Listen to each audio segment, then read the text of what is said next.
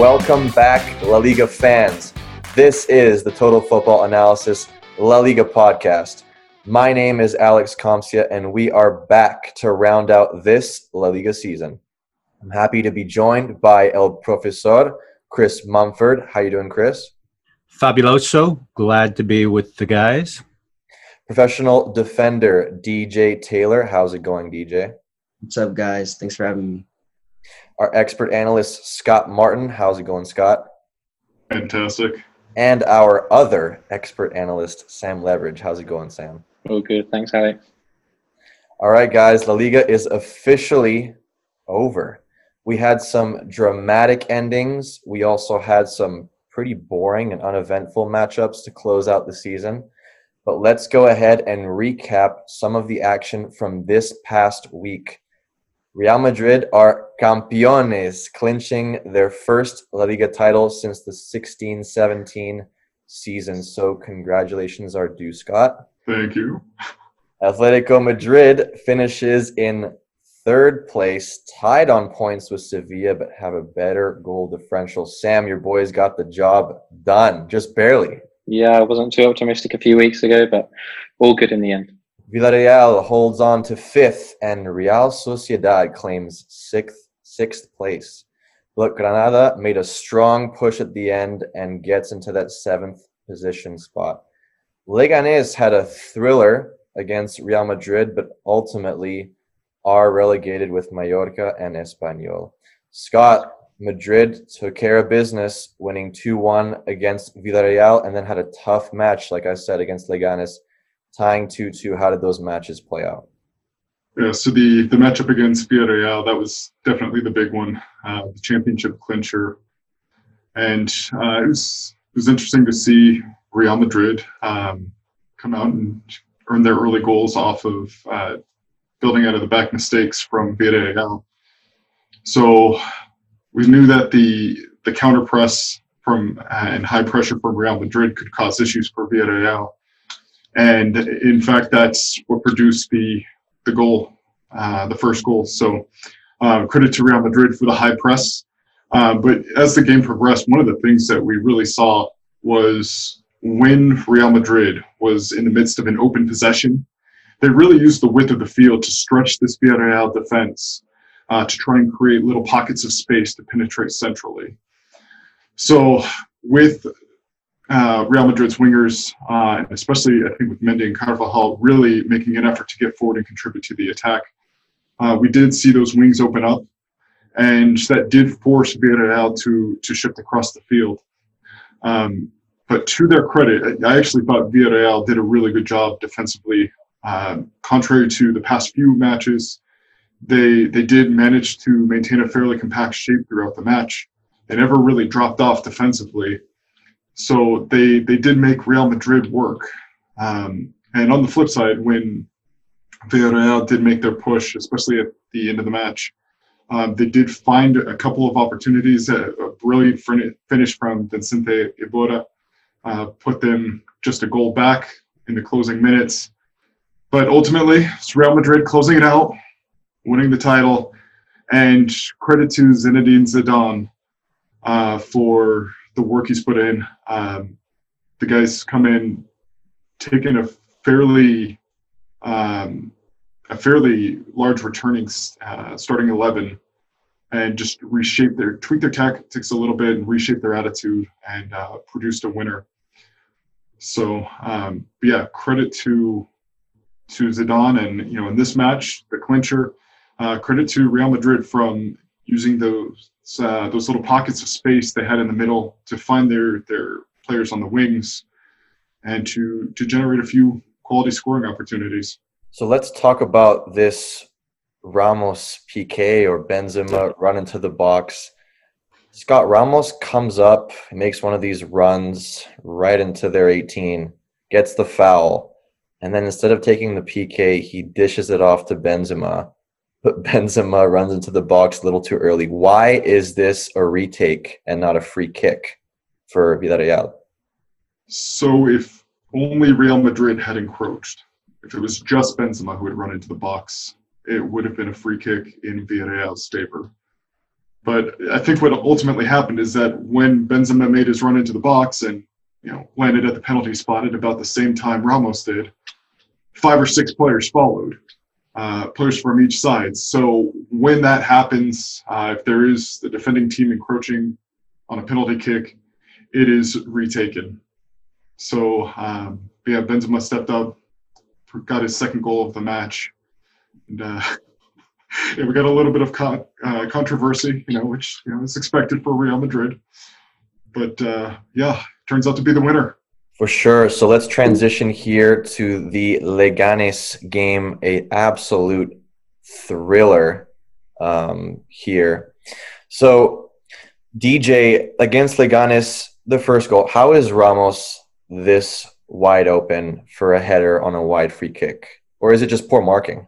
I think it's just poor marking at the end of the day. I think it was when I was watching it was crazy just to find Ramos free by himself after all, and the defender let enough space get between him and Ramos. And if you give Ramos any kind of space, you already know that's a goal.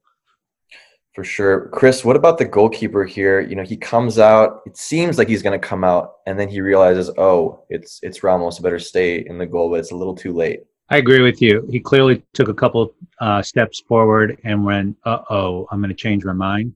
I think generally, an alternative interpretation could have been that he's like, wow, this guy is completely wide open. I'm just going to take 2 steps forward and try to be big and in the way and really lucky because 2 yards gives you 0.06 tenths of a seconds in terms of reaction time. And I'd rather get lucky and get hit by the ball 2 yards closer than have that 0.06 seconds of reaction time. Sam, as a Leganes supporter, were you surprised by their push against the champions late on? Yes and no. I mean, looking at the Leganes team that started the game, they'd only score of the whole 11 players on the pitch. There was 1 goal in the league all season. So, I mean, really dreadful. There's no way you would even imagine they'd score 2 against Real Madrid, let alone possibly trying to get 3. But then they are a team who've been giving it all in the last few weeks. They've been playing really, really well as we come to the end of the season. They have started scoring goals, and it was clear that if anybody was not going to give up until the very final whistle, then it was going to be Leganes.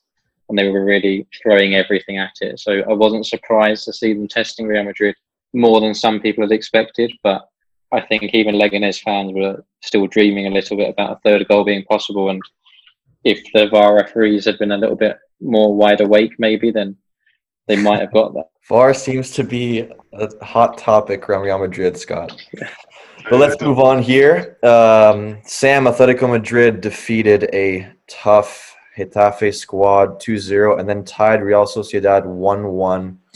What are your biggest takeaways starting with the Getafe match?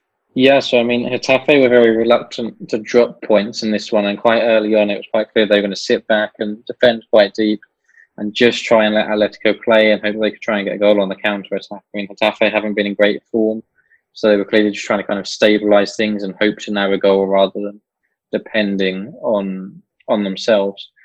But Atletico did react in quite an interesting way, and we've seen before that their 4-4-2 formation usually has 1 wide midfielder who gets a bit further forward, and you can see here that with Marcos Llorente, he's been acting as the second striker, and it almost became a front 3 with Diego Costa, Marcos Llorente, and Angel Correa. And so Atletico really kind of counteracted the way that Getafe would sit deep to try and open up a bit more space. I thought Llorente's goal was absolutely spectacular. A quick spin and the pull of the trigger. That's so difficult to defend against. So DJ, as a defender, how difficult is it when a player can shoot right or left footed without even beating you 1v1? They just shift to the side and it's a quick shot. Yeah, I think it's super tough as a defender, obviously, because as a defender, you're already on the back foot because you don't know what the attacker is going to do. But to have an attacker who can go either way, how do you decide which way to show them? That's a difficult decision the defender has to make every time they go against somebody. But like you said, it was a great strike. I would only recommend, once they're like that, just try and block. That's all you can do. At the end of the day, I think the defender was just a little slow. But it's obviously a great strike. Not much you could really do about it. For sure. And then what a goal for Koke against Sociedad. Morata with the little flick up there to tee it off, almost like an alley-oop. Chris, I thought Oblak had a spectacular game. against Sociedad. What were your thoughts as a keeper? Vintage Oblak, right? Takes care of business. I really think he is the absolute soul of that team. Everything kind of builds from him, and he's worth every penny that he's paid. For sure. So let's transition over to FC Barcelona. They lost to Osasuna 2-1. It was a poor performance. Messi came out to the press afterwards, and as we all know, he let the public know about his displeasure, not only for that performance, but for the whole season as well. Osasuna put on a tremendous performance, and they won, with a man down, Gallego with a red card later on in the match. The first goal from Arnaiz is just a really beautiful finish and a great cross. He gets it on the half volley. I don't think there's much Ter Stegen could do there. Messi gets his angles right, though, Chris, in that unbelievable free kick. So, Chris, I wanted to ask you about what your thoughts were about having a player on the defensive end right behind the wall, laying down with his back towards the wall and having the wall jump when you have a player like Messi shooting a free kick. And it's not only been, against Messi, it's been pretty common lately to see a player right under the wall so the ball doesn't sneak under. Yeah, I'll give you what kind of the statistical perspective. I don't know if we have enough data points to make a conclusion on it. I will say that my first impression is I don't like taking basically a potential defender out of the play by them laying down, because the second ball threat to me is greater. And more times than not, if you, generally speaking, if the ball is 22, 23 yards out and beyond, you kind of think they're going to be going for that near post and try to go over the wall. And as a keeper, you just have to trust your gut and cover it. Szczesny had an unbelievable save for Juve against Lazio, which could have, at that point, Juve's wrapped up the title. And I just feel that those second play threats are not worth giving up the defender. And I haven't seen enough plays where that's actually worked. And maybe it's the threat of trying to hit low works. But I also think that jumping up, this is probably debatable. But I at the end of the day, as a keeper, I'd rather have a clear sight line. And when people jump up, I don't have the sight line. That ball could be behind him, in front of it. I don't know. It's another thing for me to worry about as a keeper. And I got to tell you, the goalkeeper should have been kissing those posts and hugging, because they saved him a couple of times that game on some messy kicks. He sure did, but then he got his protractor the right way, got the right angles on that one. Roberto Torres. Sorry, Sam, go ahead. Yeah, just commenting on that kind of tactic of the player laying down behind the wall, because the first team to do it recently, at least in La Liga, was Sevilla. And just after the restart, and they defended really well. He had 2 or 3 free kicks in good areas, and none of them went in. And then the very next week, you saw that Messi had already found the solution. And obviously, having so many players in the wall, so many players with the guy laying down behind the wall, it meant that he could kind of chip the ball over the top, almost like a cross when they were expecting the shot. And then Luis Suarez just headed it in. So I think that's the thing that teams have to watch out for, that they can't overcommit to the wall, having one player down behind. As Chris says, I mean, you don't want to be taking anyone out of the equation. So it does leave teams vulnerable, even if it isn't the usual Messi shooting. It might be a Messi assist rather than a Messi goal. That's a really great point. So Roberto Torres puts the dagger in right at the end on the counterattack. DJ, what do you think happened in the locker room right after that game? Do you think it was dead silent, or you think there was some conflict in the Barca locker room, I should say? It's hard to tell, but honestly, I think obviously when they first get in, it's pretty quiet, but I think once Messi walks in there, it gets pretty loud. I think Messi behind doors is a good leader, and I'm pretty sure, obviously, if he went to talk to the press, he obviously addressed his team as well in the locker room, even probably with Kike Setien in there. Obviously, other leaders like PK and Jordi Alba, they obviously probably had a conversation as well. But I think at the end of the day, it was just all good talk after that because they came out with this 5-0 win, and now they can only look forward to the next season. Like you said, they responded. Deportivo Alaves 5-0. I mean, guys, honestly, this looked like a training match. No disrespect, but you know, Puig made a really good case, I thought, for him to eventually even start in this lineup. I thought he was a bright spot for Barcelona. Obviously, Messi kicking it off with the assist to Fati. Fati, which was much better in this game as compared to the Osasuna game. Messi's second goal, his first touch is so amazing. Just takes it right past the defender with his momentum and then fakes the keeper out, gets him to dive. And then the keeper knows there, Chris, that it's just all just game over from there. He's going to slot it home.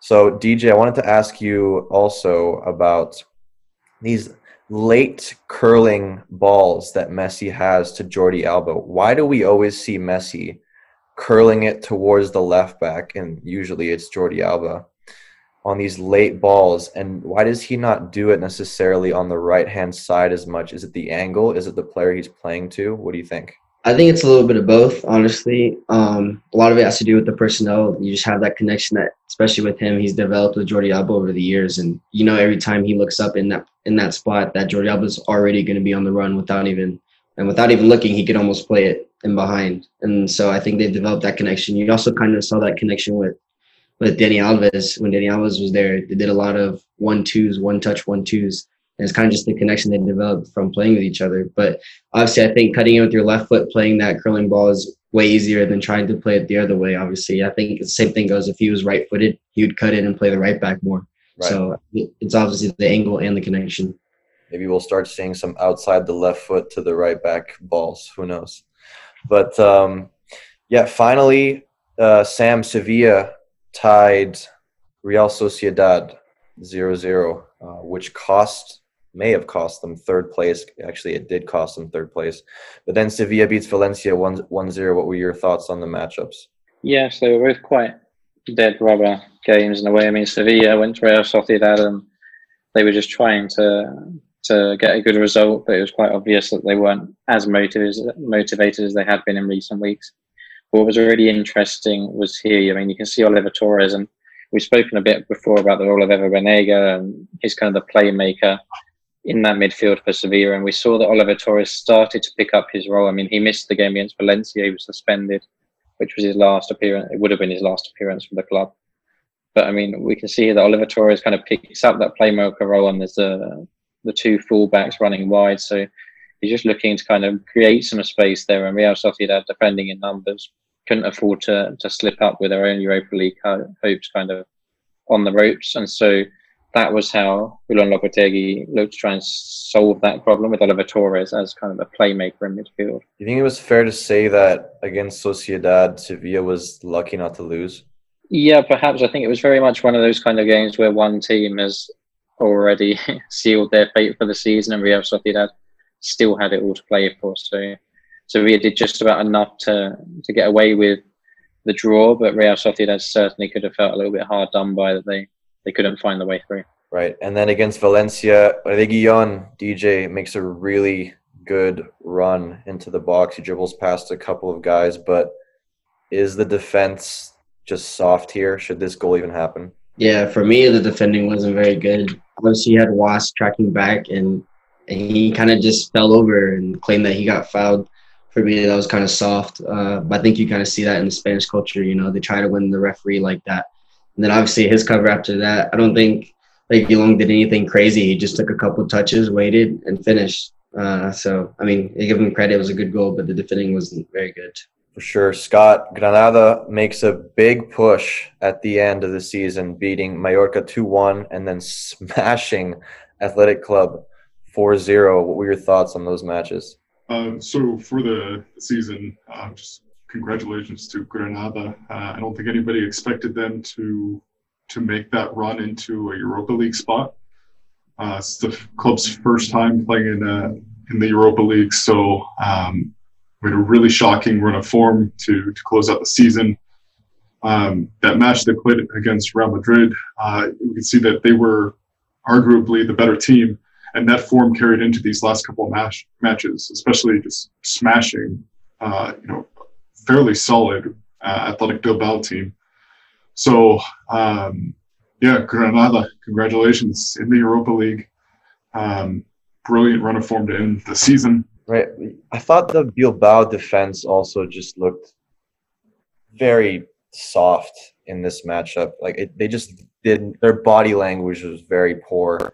They didn't clear balls well. Their 1v1 defending intensity was pretty average. Why do you think that was? Well, I think going into this matchup, they had a fairly good idea that they were they didn't have anything to play for. Granada, on the other hand, did. So definitely more motivation for Granada. Bilbao definitely could have shown a little bit better. They were pretty open in the defense. And really the support for the keeper, it was just not there. I think there were a couple of block shots that ended up in the back of the net on the second opportunity. So just really poor support from the defensive side. You could just see as the second goal was scored especially, right. Just the interest to close out the game was just not there. Granada didn't let up, and kudos to them. For sure. So let's wrap up our strength of schedule discussion here. Chris, take us away. All right. So if we take a look at the schedule, really having a look at the post-COVID season. And in the beginning, I guess 5 weeks ago, we thought about this is basically going to be a brand new season. And Real Madrid did amazingly well. They won 10 out of 11 with one tie. Barca stumbled, 3 ties and a loss. Atletico Madrid kind of kept it all together. They righted the ship basically with 4 ties. And Sevilla did almost as well with 1 more tie. The interesting piece on the Europa elements is that it really was more about which team was going to lose fewer games rather than which team was going to win more. So Getafe, which was in a fantastic position, Valencia was in pretty good position. Even Real Sociedad, who they were in pretty good position, but they still lost 5 matches, right? So Villarreal was kind of the best at not losing as many games. And they ended up in 5th place with Real Sociedad and Granada. What I am struck by is, guess what? The team with the 1st, 2nd, 3rd, and 4th largest payroll ended up finishing in 1st, 2nd, 3rd, and 4th.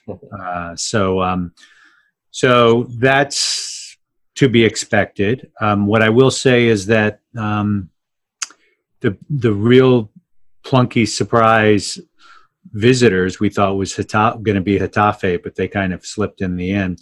But little plucky Granada with only a 36 million euro payroll ended up grabbing that Europa spot, which has got to be such a bright day. While as yet Valencia, on the other hand, who has 170 million euro payroll, ended up finishing well out of the Europa. So I guess what's some interesting takeaways are that it's going to be interesting to see what happens next season. There are going to be some things to build on, but I wanted to kind of get y'all's takes on what are some of the little interesting stories that y'all have seen from the season here and how things ended up in the post-COVID 11 matches. Yeah, I think for Granada, it's a really interesting one. As you say, Chris, obviously the wage budget is a huge difference compared to the other clubs. And I think that the break came really well for them. I mean, we can see that the results haven't been perfect all the way through, but they did pick up some big wins. I mean, beating Getafe and Athletic Club were 2 teams who were in the mix for Europe as well. But I think as well, it's quite interesting. They got quite a small squad. They only came up from Segunda last year. And I think that break came at the perfect time because they were just starting to falter a little bit. They had a very strong start and the tiredness was just kicking into their legs kind of in March. So I think this break was perfect for them to kind of recoup, have a rest, and then come back really fresh in June to kind of kickstart everything again and make their way just into that 7th spot.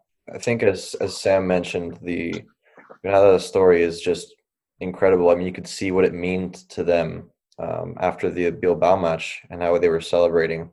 Also, Valencia will be extremely disappointed with how they've ended the last 5, 6, 7 matches of the season after quarantine, after the break. I do also think that Barcelona and Atletico Madrid will also be pretty disappointed. They ended up, Barca obviously more so than Atletico Madrid will be disappointed that Madrid won the title. But I just think they were both not up to their super high standards. And that's why I expect next year, the points will just be even that much higher and it'll be that much more competitive across the front three. I'm not counting out Sevilla, but I do think that Sevilla will also come in 4th next year because I just think the top 3 clubs will be pushing at new heights. Yeah, I can't get over the payroll per point figures where you have Barca leading it at 8.3 million euros per point and Real Madrid at 7.5, Atletico Madrid at 5 million and Sevilla at 2.6. And Little Granada has 600,000 euros per point. And I almost wish they would give an award for kind of best punching best at your own weight sort of thing, because I think there's a great story there. And I guess Granada or Sheffield United attempted to be what the Granada was of this season, is those folks that are new to the league and are either able to punch a Europa ticket or be very, very competitive with that. Well, we don't have any La Liga matches to preview, guys. This feels weird, but we do have Champions League and Europa League preparation. We still have a few more weeks until that happens. So let's have a discussion here about that Champions League and Europa League preparation, Scott. Real Madrid takes on Man City in a Clash of the Titans on August 7th. Still a few weeks away, but what should we look forward to in the next few weeks for Madrid to prepare well for this match? It'll be interesting to see what kind of formation, what kind of approach they expect from Pep Guardiola.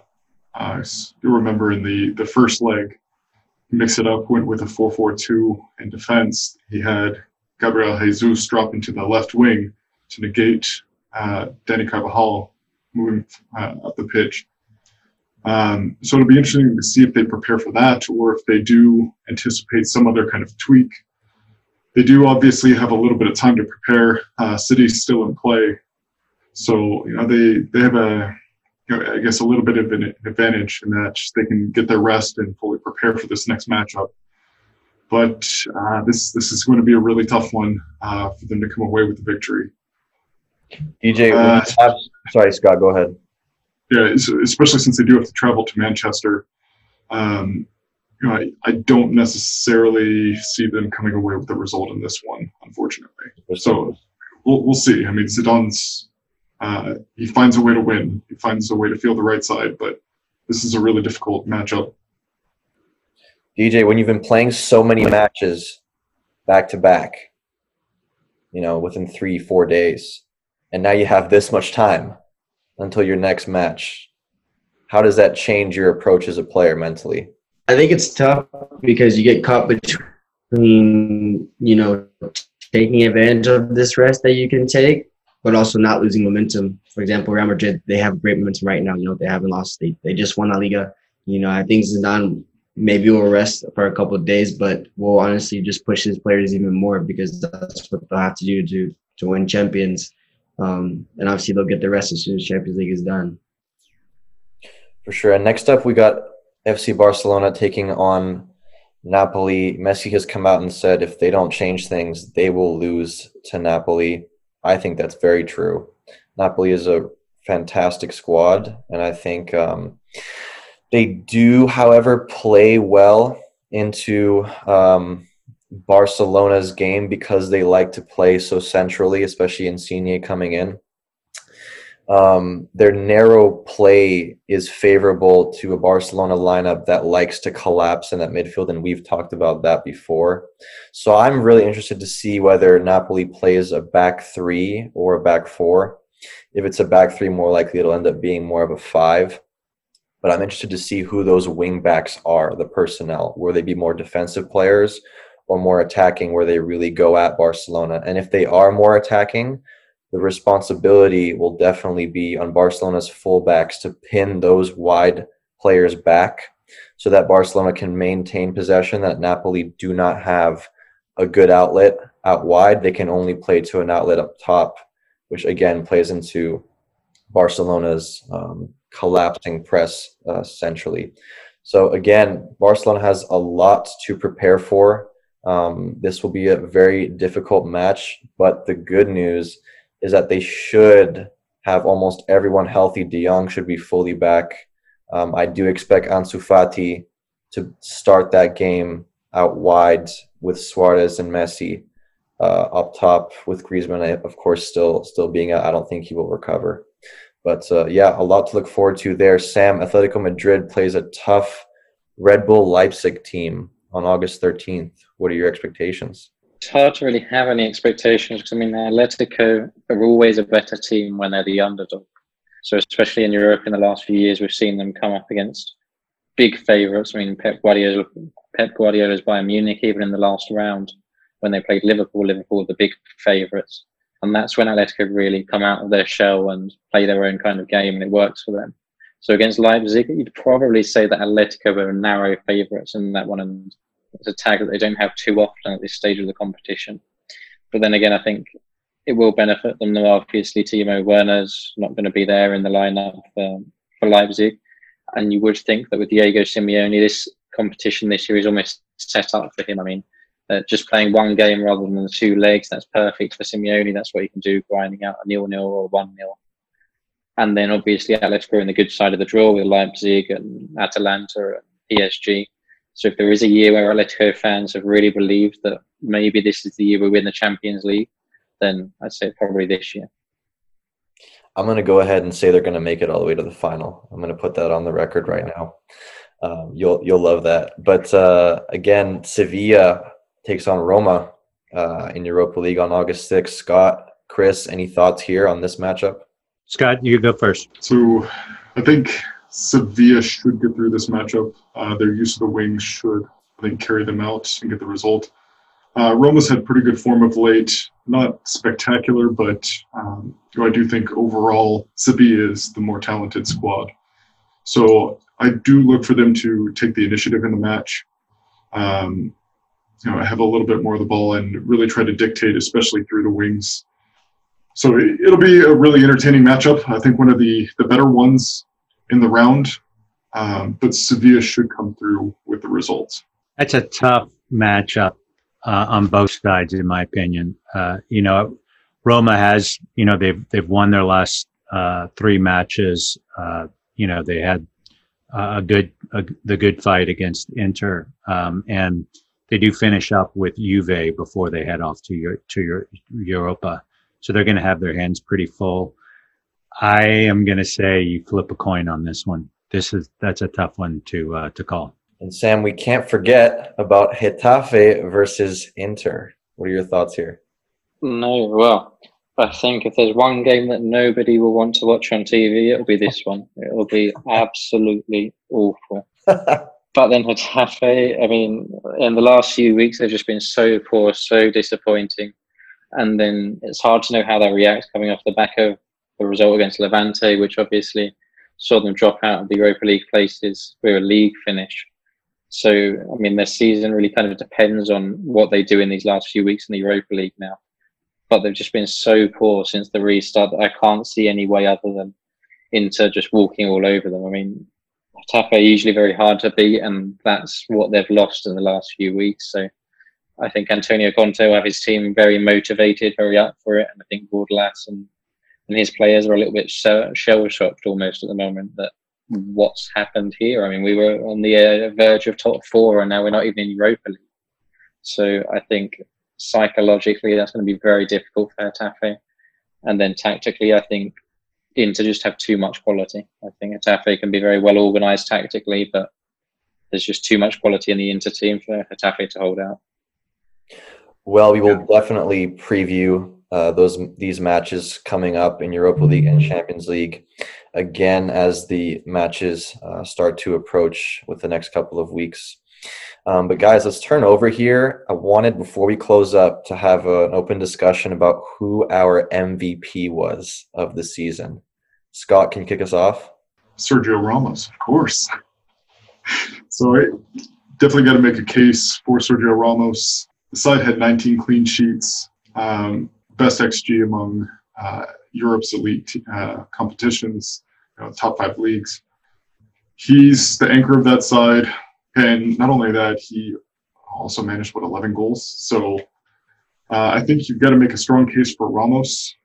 The side did come out and win the championship after all. So I think the value that he brought to the squad is unmatched. And look at this last game when he came out and Casemiro came out. Leganés made their comeback and nearly pulled off the 3-2 win. Should have had the 3-2 win. So, but yeah, Ramos has been a rock for them. So he's my vote. Sam, what do you think? No, I think when it comes to MVP in La Liga, I think we need to look back at the last 15 years or so. Think how lucky we've been that we had Lionel Messi, as good as he has been, that he can get 20 goals, 20 assists, and we're even talking about who the MVP is. I memean, nobody's done that in La Liga before. It's incredible. I mean, he's setting new assist records, and he's still the top scorer in the league. I don't think you can look past Lionel Messi. Yes, Barcelona haven't been at their best, but in a way that almost makes Messi more of an MVP for me, because he has carried this team this season more than ever before. I mean, you think about Luis Suarez's bad form, his injuries. I mean, for a long time this season, Lionel Messi's been their only chance of scoring a goal and their only chance of creating a goal. So Sergio Ramos has been good, Karim Benzema has been good, I mean, Casemiro has been good, but that's a team unit. So if we're looking for an individual, one specific man who's made a difference, I think it has to be Lionel Messi. Even with 5 goals, top half of the league, you're still giving it to Messi. 18 because without the 20 goals against the bottom half of the league, then Barcelona would be looking at Europa League next season. So Sam, this begs the question, can defenders win MVP then, right? How can you have a better season than this as if you're Ramos, for example? Can you? Well, I'm not convinced that Ramos has been that good. I mean, Ramos is incredible. Ramos is an amazing player. He's world class, and he's been at the top of the game, the very best, for a long time. But then this season, I think there have been times where Rafael Varane has bailed him out. And as good as Ramos is, he does have possibly the second best central defender in the world alongside him. I mean, when you look at the best central defender in the world, we're looking at Van Dijk, we're looking at Ramos and Varane, pretty much the top 3. Completely agree. DJ, what do you think? We do look at Ramos as an incredible player, but a unit too. I think it's the Madrid system, though. Right? Sorry, TJ, but like, look at when Pepe was on the team. So Ramos was always the one pushing forward, pressing into the midfield. Pepe was his coverage. So Varane has stepped into that same role. So it's that complementarity of the two that really allows Ramos to excel in his role. I think without that, that backline would be a mess. Yeah, I would say, I don't know, it's tough between Messi and Ramos because you're almost used to Messi doing this. And he's done it for so many years.